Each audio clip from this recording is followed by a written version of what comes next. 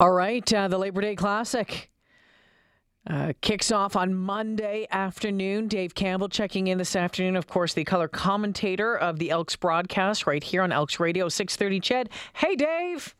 Hello. Hello. Was hearing Coach Jones talk earlier today about knowing that they're in tough this weekend, but exciting as well because he knows the history of these matchups.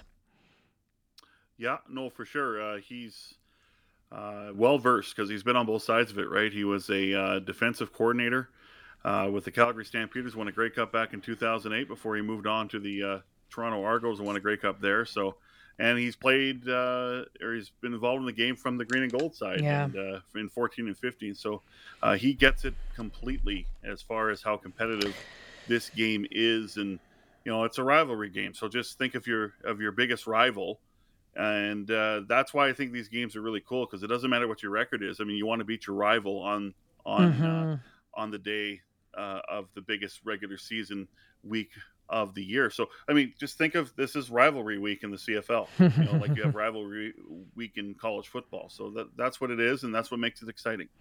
Dave, one of the things about football and certainly the CFL is it seems like you can't get too attached to a player for very long because your heart could be broken, especially sometimes when it's a fan favorite. Love David Beard. I'm going to get the emotional side out of the way quickly here because I messaged David Beard. I thanked him. I said every conversation that you and I had, it was great, class individual, and you know a player who, when he was drafted in 2015 in the second round out of the U of A. I think that turned a lot of heads and like, what is Ed Hervey doing? You know, like this is a high pick for someone that maybe isn't deserving of it. Well, you know what? David Beard played into a second round pick, and I think he right now is the value of a first round pick. Tremendous player.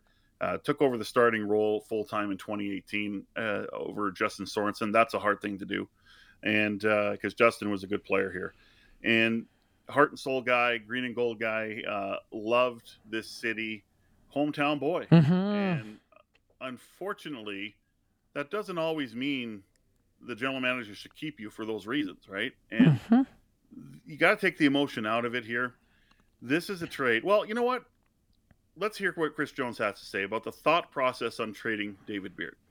Do we have the capabilities of winning the football game? Just like 2 weeks ago when we went to Ottawa in the same exact situation, we were able to go in there and we played probably our best offensive football game, especially in the second half.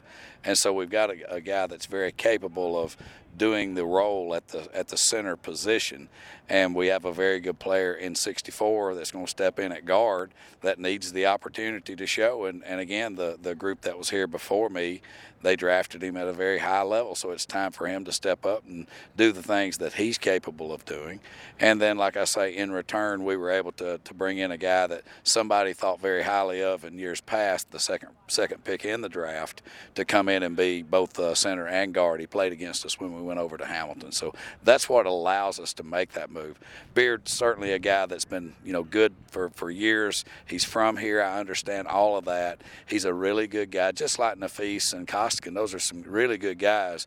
But when somebody throws out a second-round draft pick and allows you to put yourself in that position 6 months from now when we have the draft or whenever it is, I mean, it'll be a good situation for us. So I've got to look at both sides. Good boy.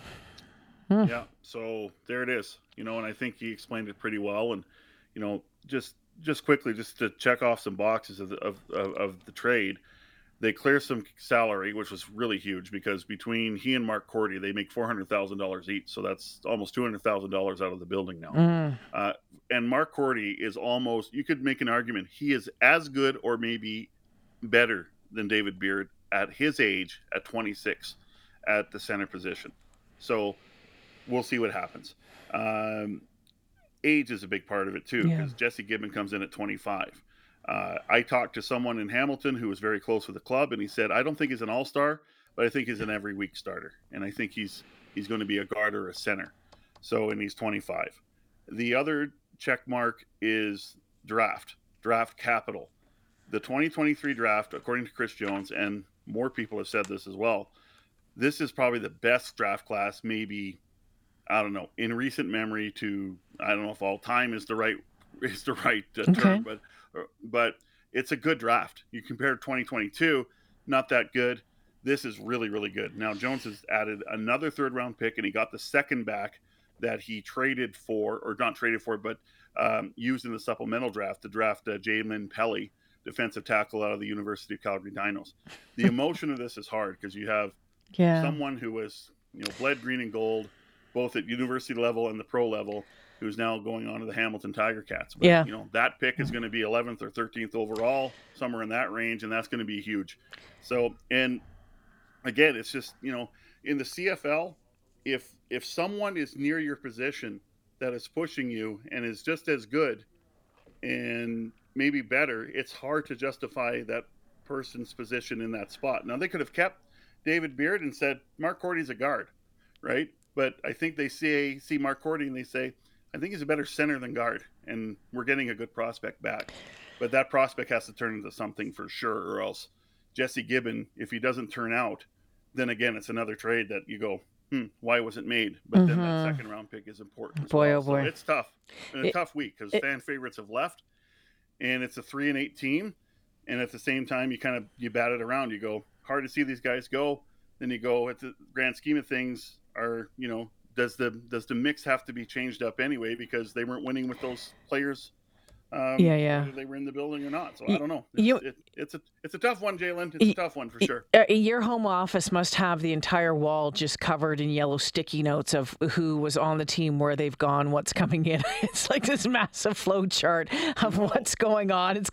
I don't even know how you're keeping track of it all. It's crazy. Like there's hardly anyone from last year. I think the number is somewhere between 10 and 15 now, I think.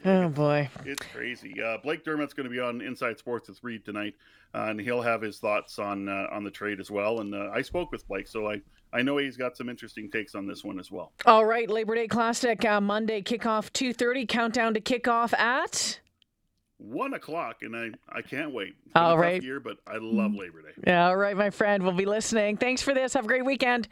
You too. Appreciate it. Dave Campbell.